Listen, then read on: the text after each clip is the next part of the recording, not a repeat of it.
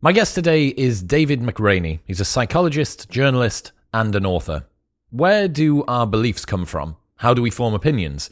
Why are we persuaded by some points of view but not by others? These are important to understand if we're to avoid developing a biased, unrepresentative worldview, and they've also been the focus of the last few years of David's research. So today, expect to learn how everybody in a group can believe something that nobody believes individually, why arguing online so rarely works, whether people really are becoming more ingrained into their beliefs, how the Westboro Baptist Church convinces its members, the best ways to persuade someone who disagrees with you, and much more. In other news, this episode is brought to you by Element. It's a tasty electrolyte drink mix with everything that you need and nothing that you don't. It is the best way to start your morning. You don't need coffee first thing. You can have one of these sticks in some cold water. It's going to optimize your hydration. It's going to mean that your adenosine system and your cortisol system are all nicely optimized. And when you finally do have your first coffee 90 minutes later, you're genuinely going to feel it. Also, Element contains a science-backed electrolyte ratio of sodium, potassium, and magnesium with none of the junk, no sugar, no coloring, no artificial ingredients, no gluten, no fillers, and no BS. It tastes absolutely fantastic. Their mango chili flavor is amazing, and their orange is my absolute favorite at the moment. You need to make sure that you've not only got enough hydration, but also the electrolytes to go with it. This plays a critical role in reducing muscle cramps and fatigue, whilst optimizing brain health, regulating appetite, and curbing your cravings. You can get a free sample pack of all 8 flavors from Element with your first box. All that you need to do is head to drinklmnt.com/modern wisdom. That's drinklmnt.com/modern wisdom. They ship to the US or the UK, and you will get that free sample pack with your first box. In other news, this episode is brought to you by the 6 Minute Diary. For less than £20 or $20, you can have 6 months of daily gratitude. There's weekly tasks and questions and reflections that you do. There's a quote every single day from figures from history or philosophers or modern celebrities that give you an insight into the way that your mind works. It is a simple and science-based gratitude journal for a happier and more fulfilled life, with more than 1.5 million people using it, recommended by psychologists and therapists all over the world, using the proven principles of positive psychology to help you live your life more consciously and positively. It helps you to focus on the good things in life in easy portions of 3 minutes in the morning and 3 minutes in the evening. If you need to get someone a gift that you think is going to impact their life, that's going to make them better, that they're an introspective person that's trying to develop themselves, or if this is you, it's a really good place to go. There's over 20,000 verified 5-star reviews on Amazon, and it's available in 20 languages, shipping worldwide. If you're in the UK, head to bit.ly/diarywisdom and the code MW15 at checkout. And if you're in the US, just search on Amazon and use the code 15 minutes. That's 15 minutes at checkout for a 15% discount. And in final news, this episode is brought to you by BetterHelp. We all need help at some point in our lives, whether it's because of stress at home or work or loneliness. It can be invaluable to know that there's someone professionally trained who can help us get through whatever we're facing. Over 2 million people have taken charge of their mental health with BetterHelp's online service. It removes all of the hassle and awkwardness that can be involved in finding a therapist and gives you some essential simplified steps instead. There are a broad range of experts available, categorized by their speciality or combination of specialities like addiction, social anxiety, or relationships. You can go and read the testimonials on BetterHelp's website to look at reviews of each different therapist. BetterHelp is available for clients worldwide. You can log into your account at any time and send a message to your counselor, and you'll get timely and thoughtful responses. Plus, you can schedule weekly video or phone sessions so you don't even have to leave the house. You can get 10% off your first month of online counseling by going to betterhelp.com/modern wisdom. There is a free quiz, so if you've been thinking about starting therapy and you've not known where to begin, go on to BetterHelp's website, betterhelp.com/modern wisdom, and take the quiz, see what they can do for you, and you will get 10% off your first month. But now, ladies and gentlemen, please welcome David McRaney.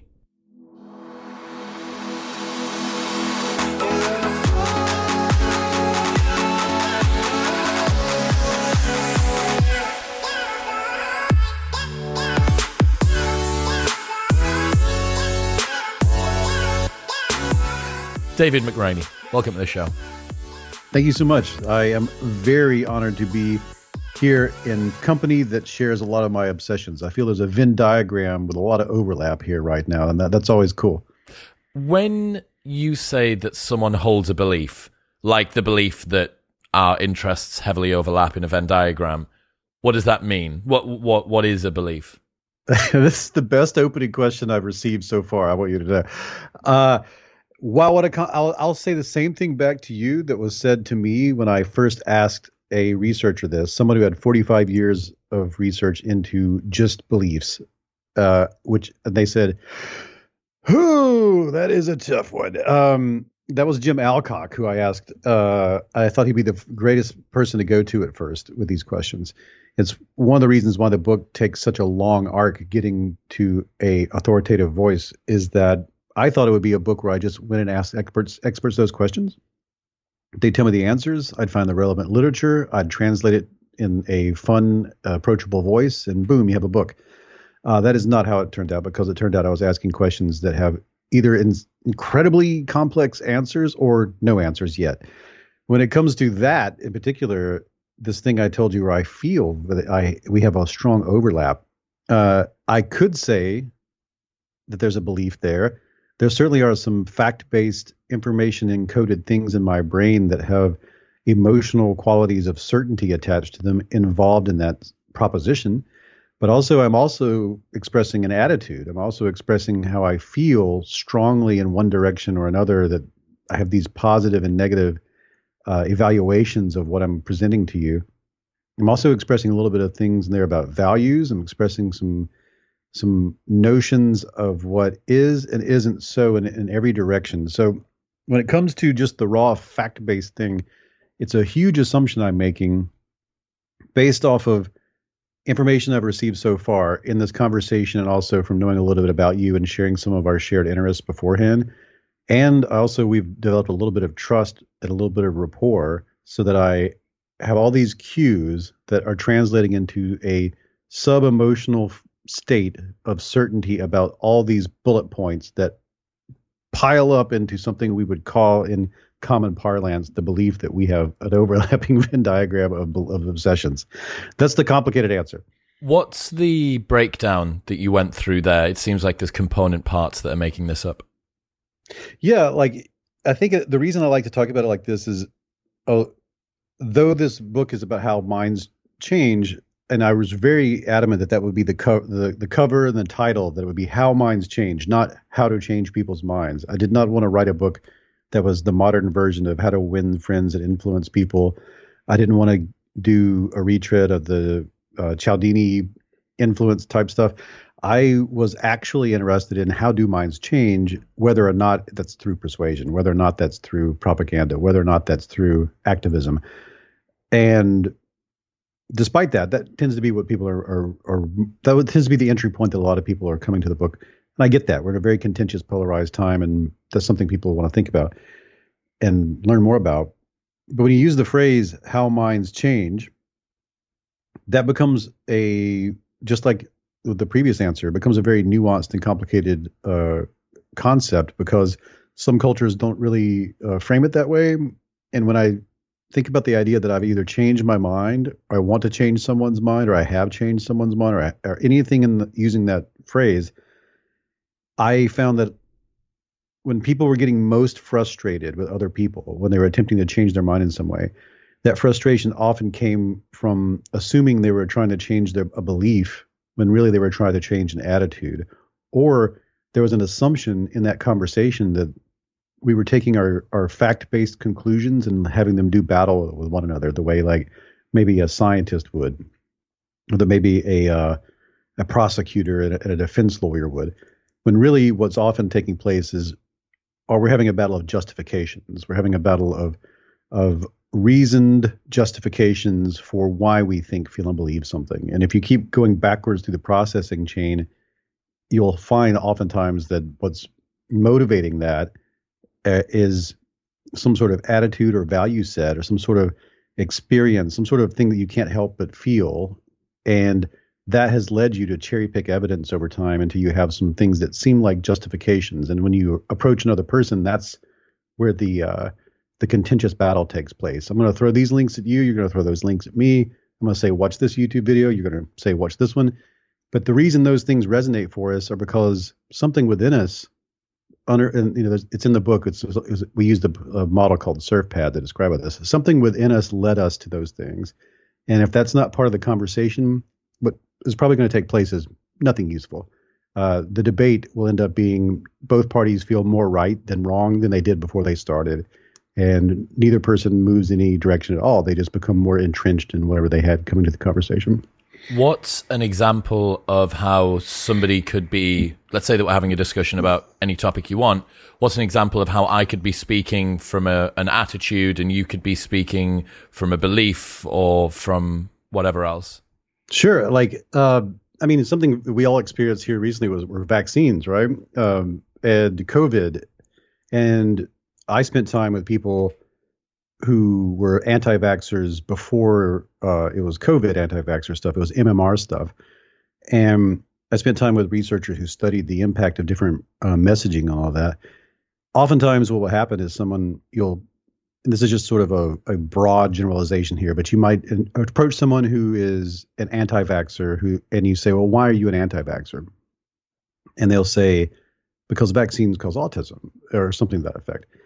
And then you'll say, well, why is this? And then they'll start laying out where they heard it or all the evidence they feel that supports that proposition.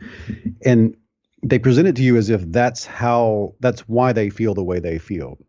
But usually what's happened is somewhere along the line, and there are a million different psychological processes that lead up to this consistency bias and the introspection illusion and all sorts of memory things that fall into place. There's the belief change blindness is an actual term where it feels like, you were like Gandalf or something, and you went to the bottom of your vast library and you read a bunch of scrolls and you wrote out this thesis and read, this is what I believe about vaccines.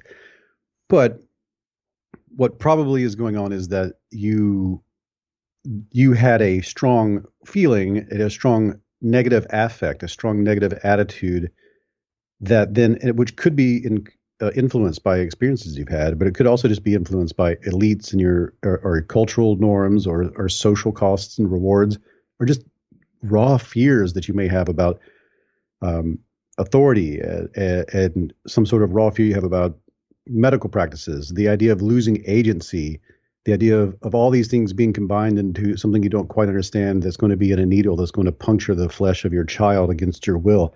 These things led you to look for justifications for that anxiety, reasonable justifications that you could argue in front of your trusted peers. And then you find this thing, you say, that really justifies what I think about this.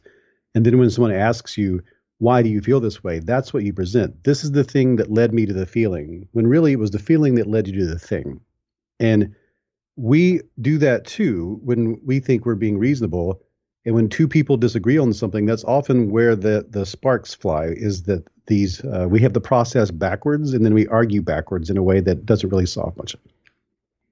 Do you think that because the modern world has more information than we've ever had before, and there are more things that can justify our feelings, is that one of the reasons why we have such a multiplicity of viewpoints and also people feeling really ingrained in their beliefs and feeling super sort of fractured and fragmented and unable to work out what the truth is?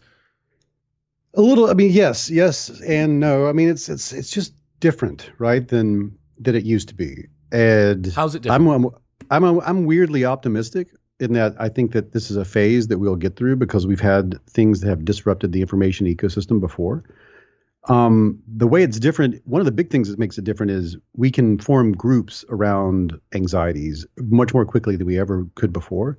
And then tribal psychology, group psychology, in-group, out-group psychology will then take precedence. It'll become the more motivating factor than the thing that led us into the group in the first place. That's something that is really hyper present in the current information ecosystem and the social media ecosystem that we're in. And the fact that misinformation has always been an issue, or that truth has the truth has been difficult to figure out, has always been part of the human experience. But it was Tom Stafford who told me, and it's a great quote. I'm not doing it verbatim because I'm trying to remember it, but he said something to the effect of, um, it's like germs before cities in his mind. Like germs are always a problem. Sanitation was always a problem. But when we had cities and we started living in large groups and we were interacting in a new way, that's when that became a real public health issue that had to be addressed. And not only did the cities have to address it at the level of cities, but so did the citizens have to address it at the level of washing your hands and being good citizens who were clean. Well, he said he feels that it's very similar to what's happening with misinformation, that misinformation has always been a problem in human groups, in one-to-one interactions. And thanks to this new way of interacting with each other that is at scale, where we have more contact with people who see the world differently than us, or we have more information outlets than ever before, lots of the information gatekeepers have collapsed, then we will have to learn the informational equivalent of washing our hands, and also the contexts, the places in which we meet will have to do a better job of sanitation. So I think in that regard, that's a big deal. The other side of that, I know there's a long-winded answer, but there's another element of all this, which is when we feel a strong anxiety, like I liken it to, like, if you're in a tent and you hear a strange sound in the woods, you get this visceral negative feeling and you're like, what is that? And you feel anxious, you feel negative emotions. And because we're a social primate, one of the things you want to do is you want to go searching for justification for that feeling, that your reaction to it is reasonable, that your heightened state of alarm is reasonable. And reasonable means literally coming up with reasons for why you are responding in that way. So you might go out with a flashlight, or if it's a different era, a torch, or if it's a different era, nothing at all. And you will try to find some sort of evidence that backs up your reasoning. You do that in the modern information environment, and anything that causes great anxiety. For some people are very prejudiced and they have anxieties about things that seem heinous and strange. Some people are just simply fearful or hesitant about certain things that seems like, of course you would be.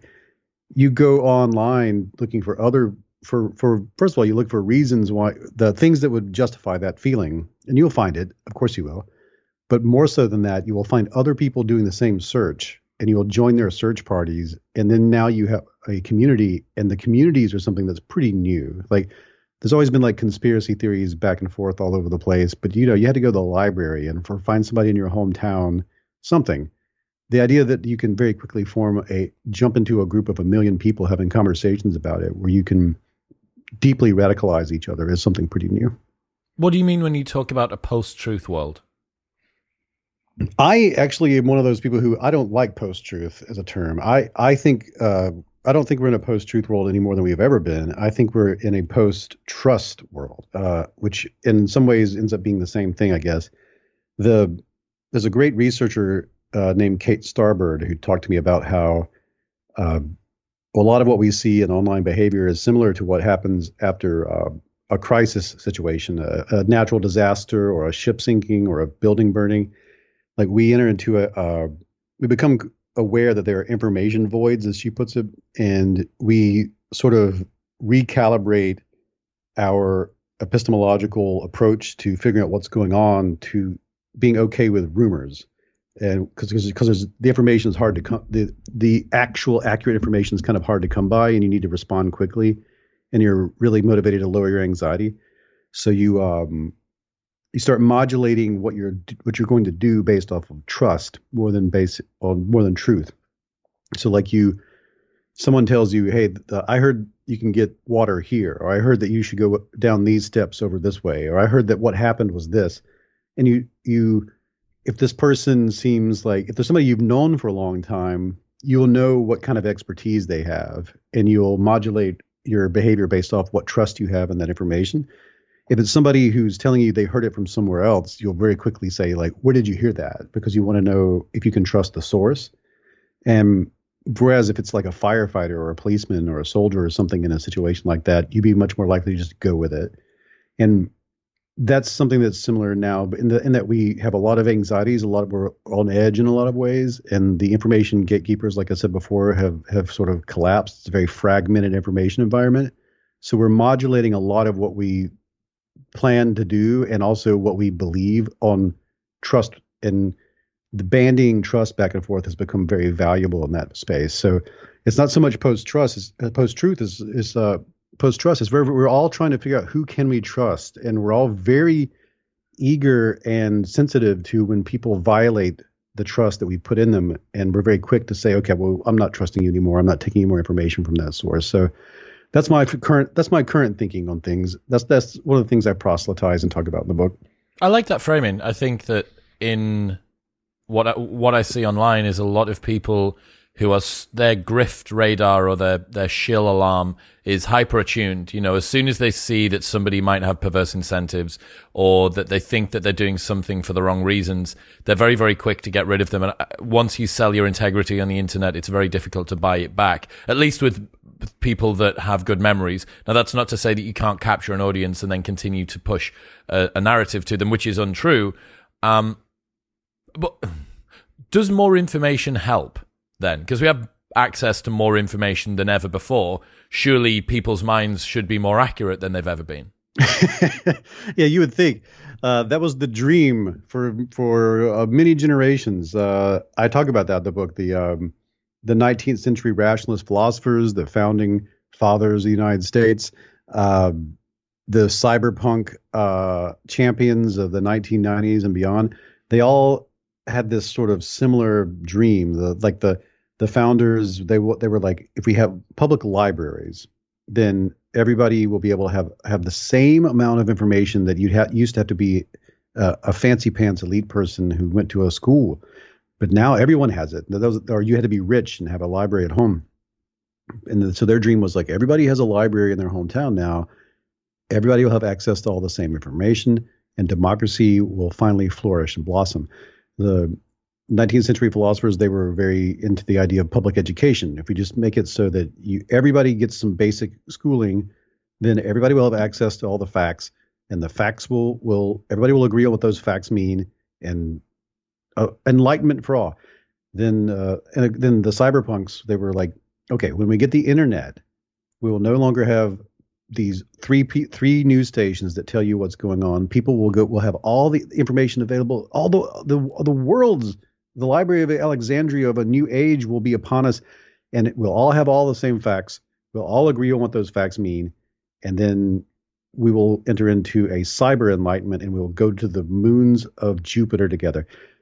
So the idea this is something that is called the information deficit hypothesis. And it's the idea that the reason people are wrong is because they don't have the facts yet. You give them all the facts, and then they'll change their minds and be right. But the problem here is that we're motivated reasoners, and we don't just accept evidence because it's evidence. We accept evidence based off of all the motivations we bring to the table when we come looking to justify something or consider what's rational. We worry about the social groups we're part of. We worry about our standing within those social groups. We are approaching it from all the experiences we've had so far and all the ignorances we have inside of us. So we will either assimilate or accommodate based off all those things. And the facts by themselves, the facts just don't speak for themselves. That's all that comes down to it. Somebody always speaks for them. And the same evidence in front of two different sets of eyeballs may be interpreted completely differently. We know this just from there are 1,000 studies where they show people a video of something, and the video, some of my favorite research, they show people protesting, but the protesters, you can't tell what the protesters are protesting exactly. It just looks like some people protesting, and then they will prime the groups. They'll get people who are strongly left or strongly right on the political spectrum, and then they'll subdivide that to say, to some of them, they'll say these people are protesting against something you are a big believer in, or you'll say they're protesting for it. And you can imagine what happens there. Depending on how you tell people what the people are doing in the video, they see the video as evidence of something completely different compared to the other person. You prime a person to think that these are people protesting against something you believe in, and you will have all these negative emotions, and you'll you'll find that what's going on in the video is heinous and terrible, and and you'll see things the other people don't see.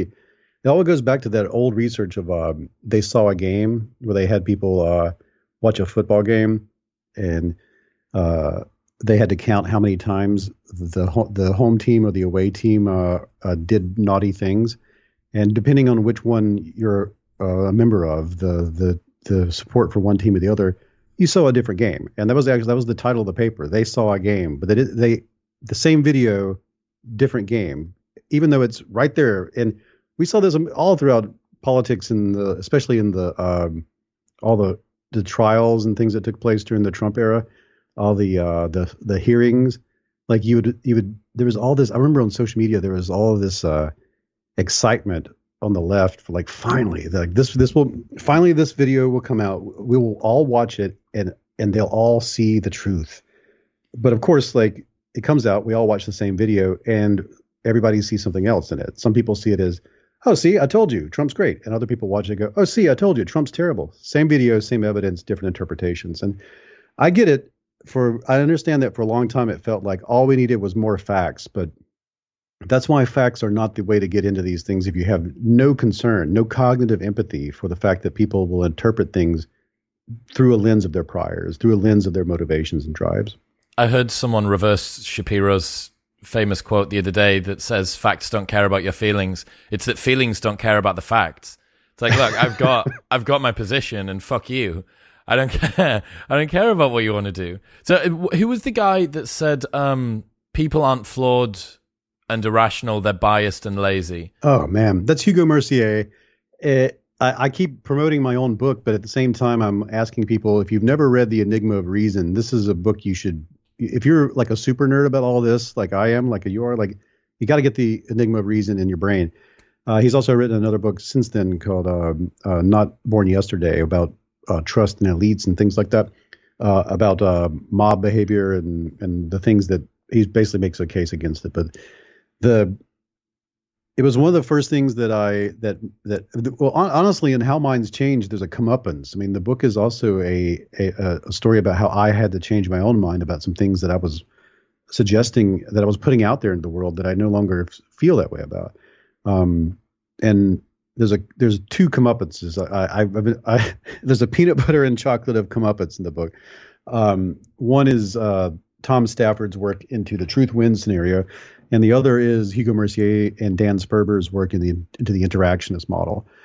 And the simplest way to put that out there is their work puts forth evidence, and they have studies, and they have a whole giant structure. It's a great big beefy model at this point, that human cognition, when it comes to group-based reasoning, and we put our minds together toward common goals. We try to figure out a worldview that we can all agree upon.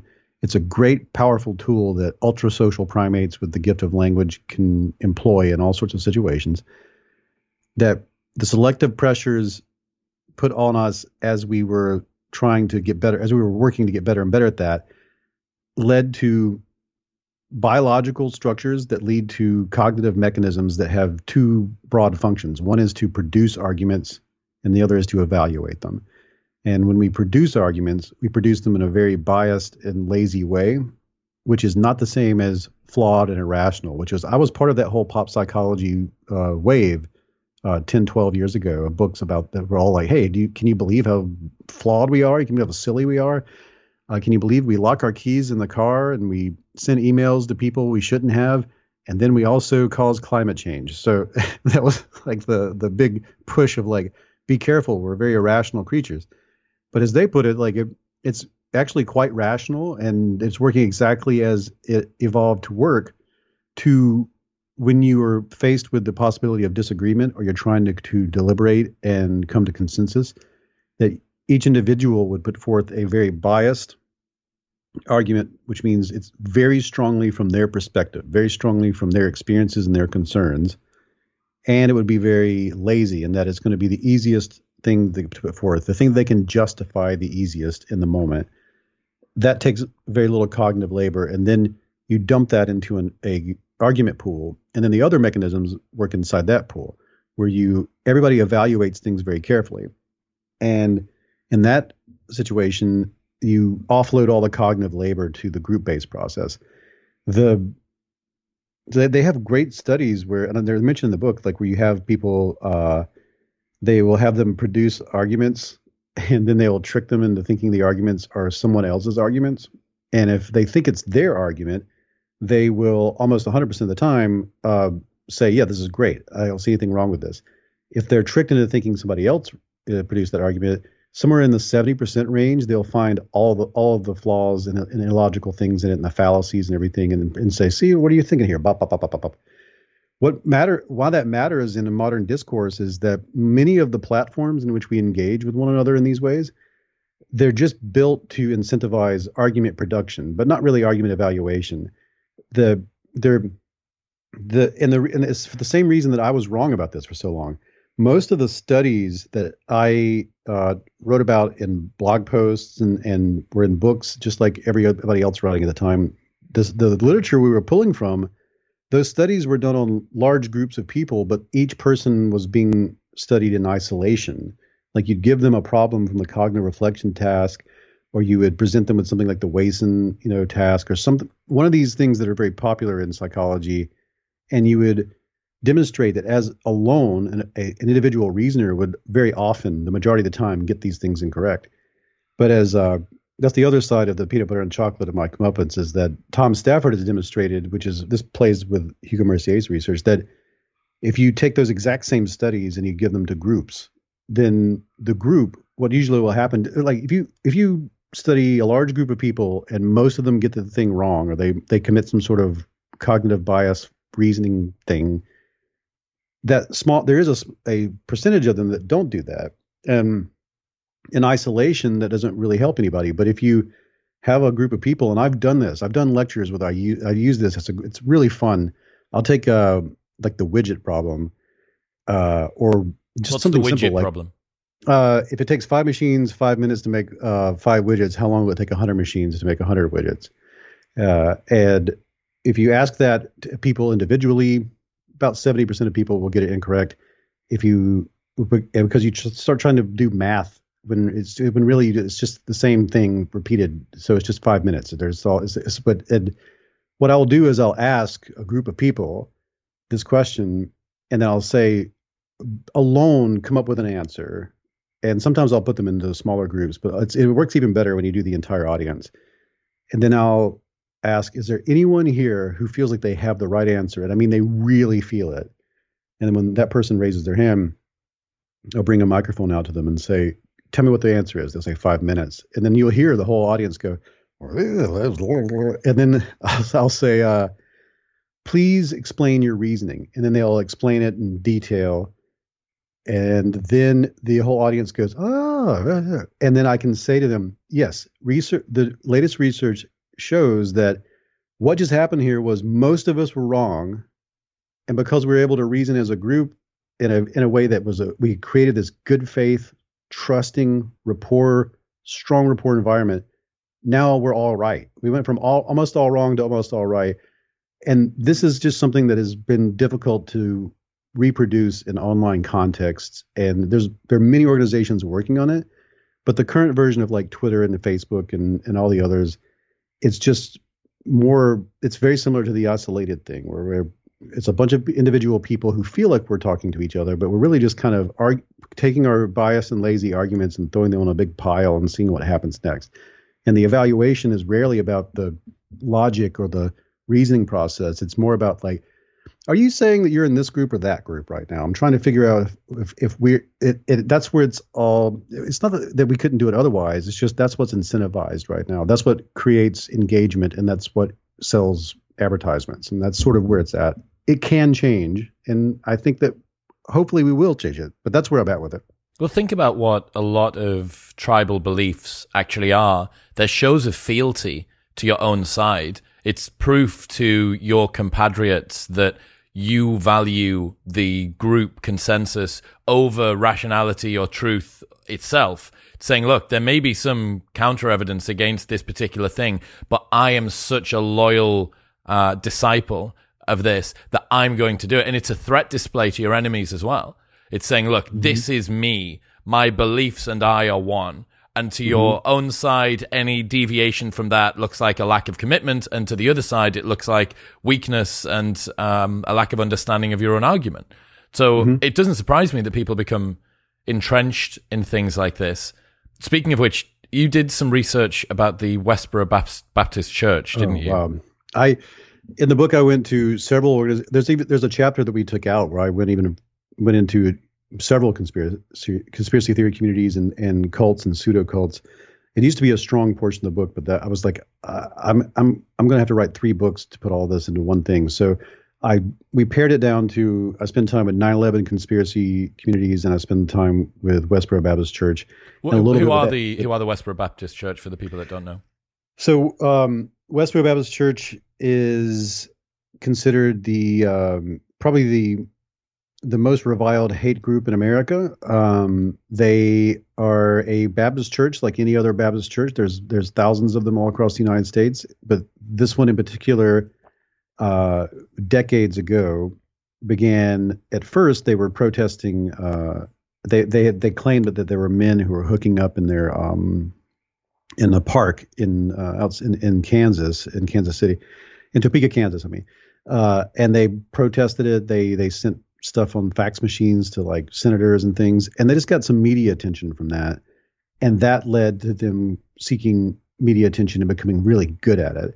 And that escalated to the point where they started protesting everything that they could find. They eventually protested the funerals of soldiers coming back from war, and with signs that would say "Thank God for dead soldiers," because they were saying America is corrupt and polluted. And it all goes back to LGBTQ issues, which they're very opposed to. The very idea that someone would find someone of the same sex attractive or pursue a romantic relationship with them. And they became incredibly vocal protesters of that, and they're really, really mean about it. They entered America. Most of Americans discovered them when they protested the funeral of Matthew Shepard, who was brutally beaten and killed just for simply being a young gay man. And they just protested his funeral, and they were saying like, "Yay, I'm glad he's in hell." And that, as clearly, that made a lot of people go, "Oh wow, you are some awful human beings." But they're so adamant in their protesting, and they started going online and doing protesting like one-on-one on Twitter and Facebook and stuff. It became it was a few of the people in the organization started to leave, and one of them in particular, Megan Phelps Roper, she left after someone on Twitter extended their hand to her and carefully, empathetically, compassionately guided her out of the organization. And I wanted to talk to her and to scientists who study what happened there, because I felt like I can understand. Like, I've been frustrated with family members who want to change their minds about all sorts of things. The idea that somebody could leave an organization like that after spending most of their life defending what they feel and believe, I wanted to know what it took, and if that was something that there were insights there for applying it to all sorts of things that we are frustrated with. And what I discovered there was something that this was the same thing I found in every other person who had left a community of that nature, whether it was conspiratorial, cult, religious, or whatever.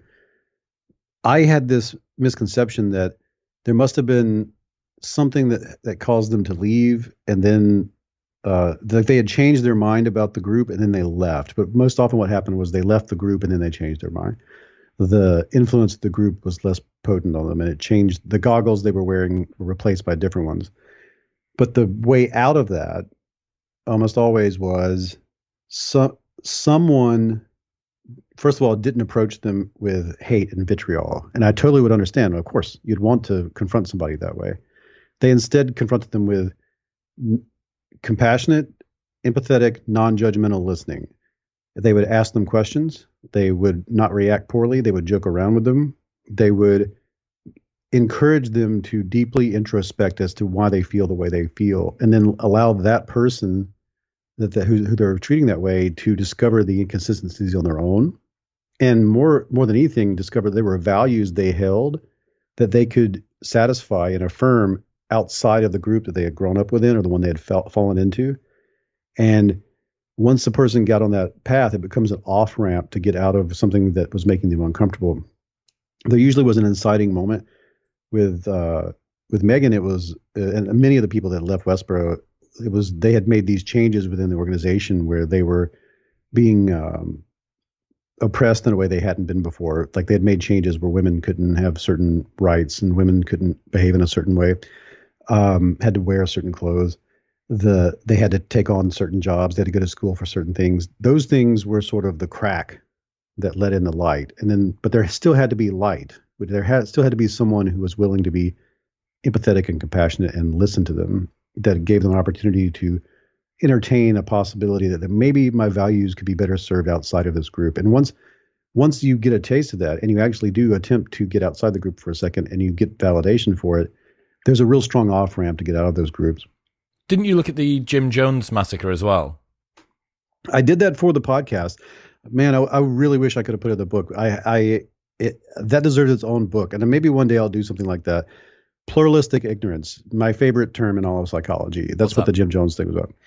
So pluralistic ignorance, and first of all, hard thing to say, hard words to say, and even more difficult. In the podcast, I let like 20 people give me their definition of this thing because every definition is different, but it's all the same idea. It's just a hard thing to put into words without having to like come up with a million metaphors.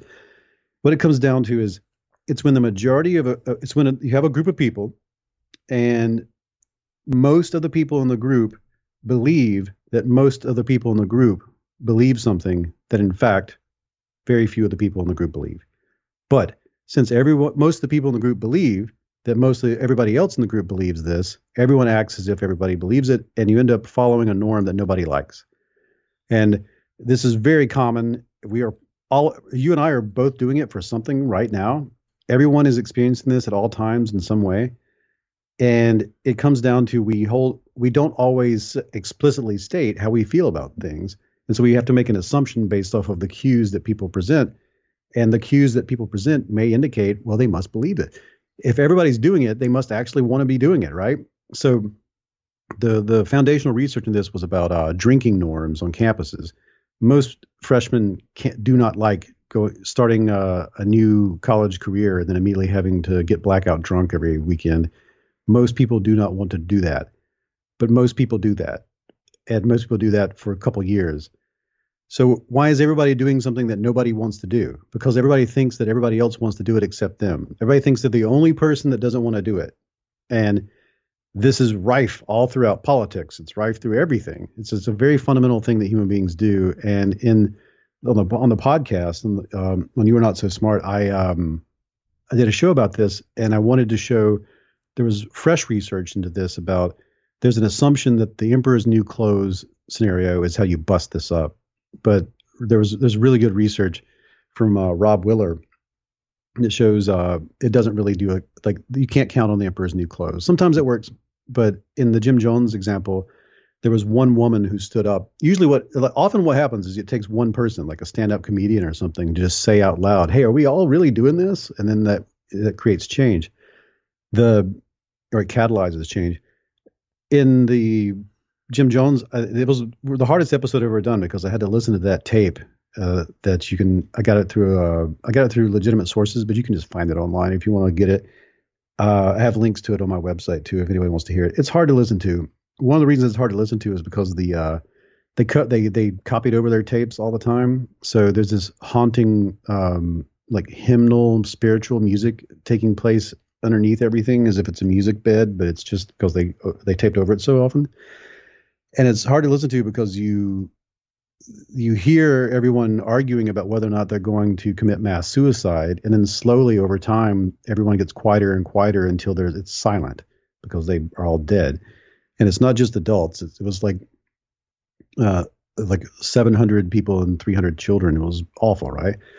And they did it by taking cyanide inside of Flavor Aid, not Kool-Aid, as we often say. The reason is that right? That's right. It was Flavor Aid. Yeah. I guess Flavor Aid will forever be thankful that Kool-Aid's a more popular drink because of that. But That's what they did. Drinking the Flavor Aid, yeah. Drinking the Flavor Aid. What the reason I did a show about it was the one woman stood up and said, "Hey, let's not do this. There's only one Jim Jones, and there's 1,000 of us. Why would we kill ourselves and our children? I think this is crazy. Let's not do it." And she was shouted down by the rest of the group, and she also died. In the episode we go into detail about why you would be willing to die for a norm you don't believe in, and it clearly demonstrates that our belonging goals trump all other goals in certain situations. So we are social primates, and that can be whether or not it's intentional. It can there's a confluence of psychological phenomena that can become a perfect storm of mega influence upon us that can lead us to do things like mass suicides. I mean, doesn't that show perfectly that social pain or social death is literally scarier than physical death to people? It really is. That's I'm so glad you said that. Brooke Harrington told me that, and I can't forget it. She said if there was an E equals MC square of social science, it'd be the fear of social death is greater than the fear of physical death, and we are willing to sacrifice ourselves or kill. We're willing to put ourselves in physical harm, put ourselves at risk of physical harm, if it means that our reputation will survive beyond us. And we see that even when stakes are low, we see that when people are arguing anything from gun control to climate change to fracking, people will do that. But even when the stakes are really high, of course we see it. We see it with the Jim Jones massacre. We see it in all sorts of situations. We see it in war. I mean, that's where it comes out the most, right? I asked her about that, and I said, my metaphor, just to see if I could make sense of it, was I was imagining, like, if the ship is sinking, like, who am I going to put on the lifeboat? I was like, I'll put my social self on the lifeboat, and then I'll go down with the ship. And she was like, yeah, that's what we usually pick if we're given that proposition. Well, you can see how, I guess, in some situations, this could cause people tribally to do something noble. You know, you might save the tribe by stopping some predator that was coming toward it, because even though you know that you're going to suffer physical pain or potentially death, you know, you're going to do it. And apart from the drive that you might have family and you've got sort of this reciprocal altruism thing going on. But on top of that, you know that socially it's going to do you pretty well. People are going to be happy with you when you're at your funeral. Yeah. Everything I've ever written about, I'm taking a note because that was really well put. Everything I ever have written about, these things that we point out as like, I can't believe people do this. We're pointing out when these things go wrong or when they lead to bad outcomes. But over long time scales, over the entire evolutionary history of our species, these must have led to either they were neutral or they led to positive outcomes because they are adaptive in some way. Precisely. You had to not be in a deficit with these things, or else they would have been competed out of the gene pool. The people that did the actions that weren't effective at survival or reproduction are long gone. And maybe some of those, I often think about this, I often think, what traits have arisen and then been competed out that in 2022 would be amazing for people to have? Yeah. You know, like I've never heard that framing. That's really interesting. I like that. Well, think about, you know, like differences in risk aversion or differences in tribalism or different thresholds for making decisions or changing your mind or holding on to whatever. All of that stuff. There's been tons, millions of different quirks and changes in our psychological makeup and our physical makeup as well. You know, there'll have been somebody born at some point in history who probably had 14 fingers. And you go, well, I mean, well, you know, what if 14 fingers, you'd be able to type really fast on a keyboard? Yeah. That'd be pretty useful. But all of these things weren't useful at the time. But I often think about what would have happened if one particular strand had managed to sustain and then it would have become adaptive in the modern era. Yeah, I like that's great. I like that. I'm going to steal that and I will attribute it to you as much every time I do so. The thing that what happened in the Jim Jones massacre was the result of things that were adaptive over a long evolutionary history being put into a unfamiliar alien context all at once and created an unlikely outcome. And that happens so rarely that we can absorb that kind of outcome as a species.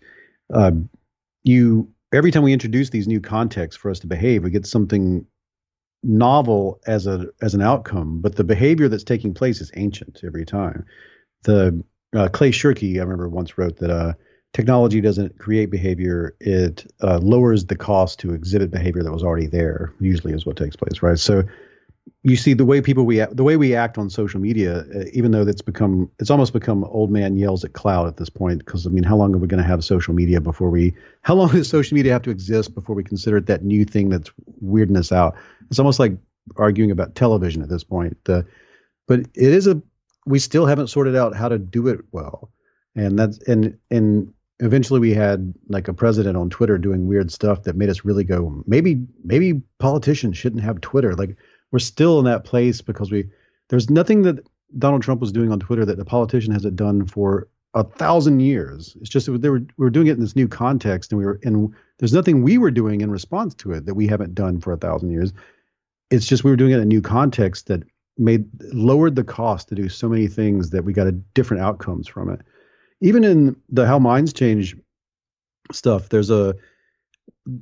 people often ask, like, why do people resist changing their mind? Because if you were to update when you shouldn't, you might either become wrong, or you might, if you didn't update when you should, you might stay wrong. There's a real precarious tightrope there, and in a different in a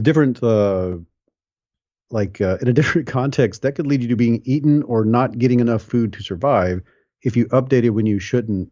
And so we're careful about, like, if your neighbor says, "Hey, I think you should eat these berries," it's not much different than, your cousin telling you maybe you should drink this bleach. And I don't know if I should change my mind about bleach, but then again, with COVID, maybe I should be careful. I know you start to modulate it. So we walk that tightrope with everything, and that's very adaptive. Is there a how would you say, a set point or a current view bias that people hold? I was at this Heterodox Academy conference this weekend. One of the guys said a quote that I absolutely loved that said, "There are many ways to change the world. Few will make it better. Many will make it worse." And the point is that the behavior and the beliefs that you've had have led you up to this point. And no matter how miserable and melancholic your existence has been, you're still alive. So you have some degree of proof that the current way that you're behaving and programming is causing you to move forward in the world is effective, right? I'm not dead, because if I was dead, I couldn't be thinking about whether or not to make this decision. Mm-hmm. So does that cause people to have like a safety net, a degree of risk aversion for just thinking anything new simply because I know that what I do now has been effective so far? Yeah, definitely. Like, the short answer is yes, and the long answer, minding how much time we have, is that there's a point called the effective tipping point, but to make sense of that, we have to quickly talk about assimilation and accommodation. Piaget put this forth. If you wanted to answer how do minds change, this is a pretty straightforward answer: through assimilation and accommodation. Assimilation is when you encounter something uncertain or novel or ambiguous, you disambiguate it, you arrive at some level of certainty, and you make sense of it by assimilating it into your current model. And the way I describe it in the book is, if a child sees a dog for the first time, and you say, it's like, "What's that?" And you say, "It's a dog." Something categorical happens in the mind. It's like 4 legs, furry, non-human, wagging tail, dog. Then they see a horse, and they've never seen one before, and they just point at it and go, "Dog." That's assimilation, because categorically it seems like it fits into my model. 4 legs, non-human, furry, tail. But if you say to the child, "No, that's a horse," now something has to happen, which is, there's a lot of cognitive load in this. It's a difficult process. You have to create levels of abstraction. There's neural networks have to do stuff. You have to literally expand your mind, because you have to create a category in which both horse and dog can fit, which means you have to create a new perceptual category which expands the range of your understanding of the world.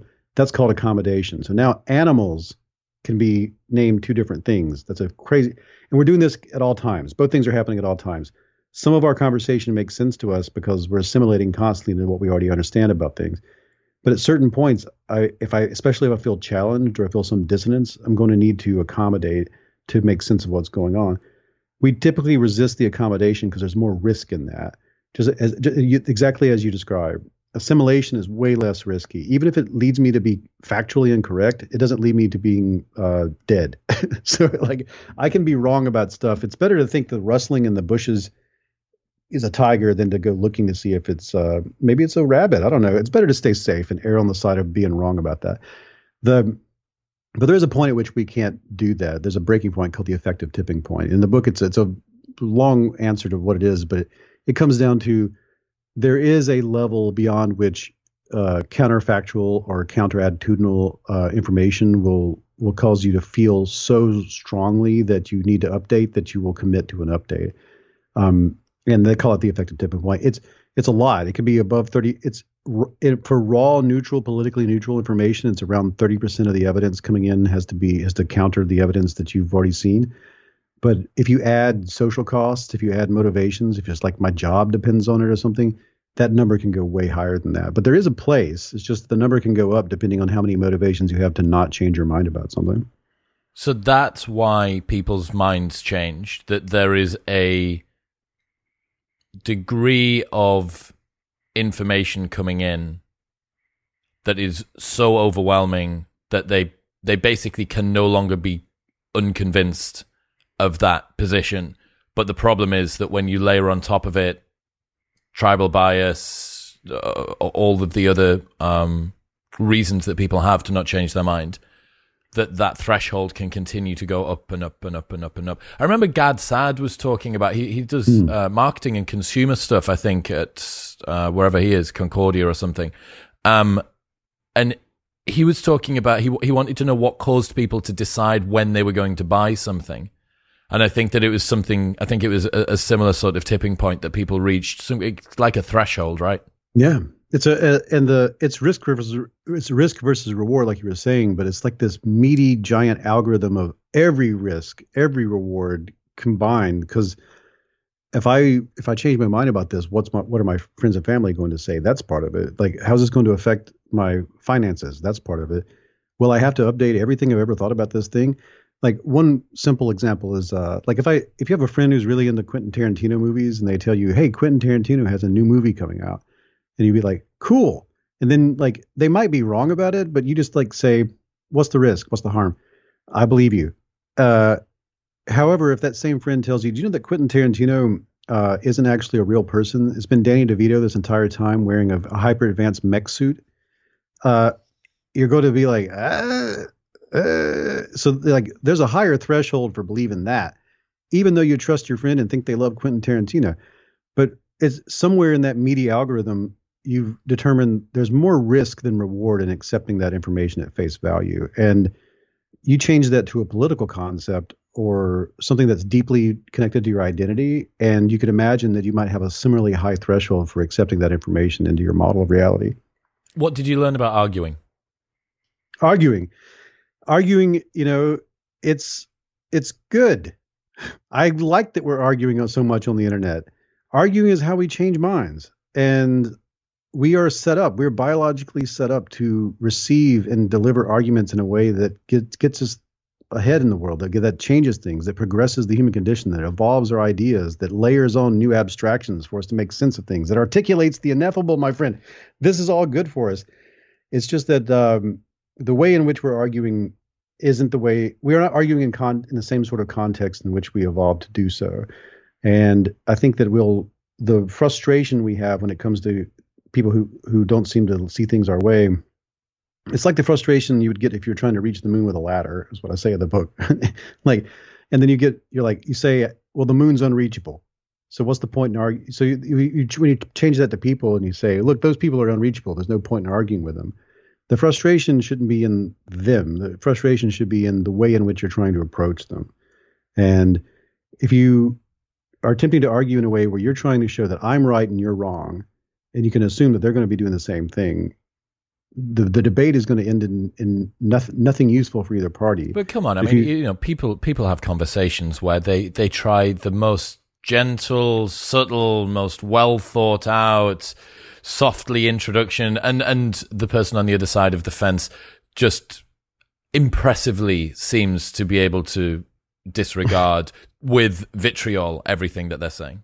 Sure, but that's your fault. Frustrating. That's your fault. That's the person who's arguing with them's fault, because we are all open to changing our mind if it's presented to us, if the conversation is presented to us in a way in which we feel like we can trust the other person has empathy for us, that they are compassionate, they are transparent, they're not trying to affect our agency, they're not going to shame us, we're not going to get ostracized, that I might get something out of it. Does that not suggest that not engaging is the best form a lot of the time? Let's say that there are a large proportion of people on Twitter whom, for certain subjects, they will not change their mind. It is simply the medium that they are unprepared to change their mind over, given this topic or that topic or the other one. Like, the threshold that you need to breach with them, the bandwidth that Twitter allows you to get across simply isn't going to allow that to happen. You are absolutely correct. I love that you said that. You're the first person to ever put it that way. And I, in a conversation, anybody I've talked to about this, and it's really well put, and really, it's a great point. Yeah, we can't do this unless we're in a good faith environment. And sometimes we don't have a choice when it comes to creating that good faith environment. There are some environments that are by default bad places to have that kind of conversation. And acknowledging that up front is great. And you could take that same person that you beforehand would be a bad idea to engage with them and say, maybe we should take this somewhere else, or we should move this to a different context. And I'm not saying move it to one of those stupid debates that people have on stage between like an atheist and a creationist that helps no one. Everybody walks into that thinking the same thing that they do when they walk out. Don't do that. You need to sit. That needs to be in a place where there's not an audience, where the people are not concerned about what's going to happen when their friends and family or their peers see what they have to say about it, which is also what happens on Facebook. People on Facebook are arguing, feeling like they're on stage and there's a whole audience going to go boo whenever they say the wrong thing. One-on-one in some way or another, whether it's email, old-fashioned missives, or at a bar or a pub or over dinner, that's where you actually could connect with someone using these old things. Until we create online environments that replicate that, you're right. It may be a bad idea to engage people in places that by default create a bad faith interaction between you and the other person. From all of the research that you did, what is your favorite strategy to help people positively change others' minds? I found it blew me away. Like, motivational interviewing is probably the most powerful thing there is, and it comes out of the therapeutic models. But I was very it blew my mind to find that there were all these organizations around the world who had stumbled into the same insights as that therapeutic model, because they were just doing A/B testing at people's front steps, or they were doing it on college campuses. In the book, I talk about deep canvassing and street epistemology, but also motivational interviewing, cognitive behavioral therapy, smart politics. All of them use pretty much the same technique in pretty much the same order, which is pretty much the Socratic method, but with a lot of added psychological insights put into it. You open up by establishing rapport and trust and assuring the other person that we're going to just talk to each other and explore each other's reasoning in a way that helps both of us maybe figure out why would we disagree about this? Where does it come from? And then you ask for specific claims. You ask for sort of a measurement of confidence in that claim. You ask for reasons why you hold that confidence. And then you ask, well, how did you arrive at this, at the belief that, or well, how did you arrive at the conclusion that was a good reason to hold this in such high confidence? And then you just let the conversation spool out from there. And often all the work will be done on the other side, and they will come to a new way of seeing it. And seeing something in a new way, differently than you did before the conversation, is changing your mind. That same conference, that same lecturer that I was at this weekend, he explained about how a lot of the students that he has are on the far left, and he puts this quote up on the board using the Socratic method to get them to be aware that always pushing for social justice is not necessarily the best way to do things. And it's this big quote, and it says, the inner health of the individual can never be justified until the external social justice health of the society has been something else. How many people agree with this? And it's like the sort of thing that everybody would agree with. Then he presses one button and it comes up below that, Adolf Hitler, 1920. So funny. Wow. But look, David McRaney, ladies and gentlemen, I really appreciate your time. If people want to keep up to date with what you're doing and get the book, where should they go? You can find me at davidmcraney.com or You Are Not So Smart. Of course, my podcast and all that stuff is under You Are Not So Smart. How Minds Change, the new book. How Minds Change, The Surprising Science of Belief, Opinion, and Persuasion. I had to actually look at the book just now to remember what the full title was. It's an actual real thing that I can hold. That you can find at davidmcraney.com or just anywhere that books are at. I'm not going to tell you where to get it, but if you pre-order it, I got all sorts of pre-order bonuses for you, including a workshop and a video of a bunch of persuasion experts talking to each other. So pre-ordering would be ideal, since that's how the algorithms determine my destiny. But however you get it, the book is called How Minds Change. David, I appreciate you. Thank you. Thank you so much, man.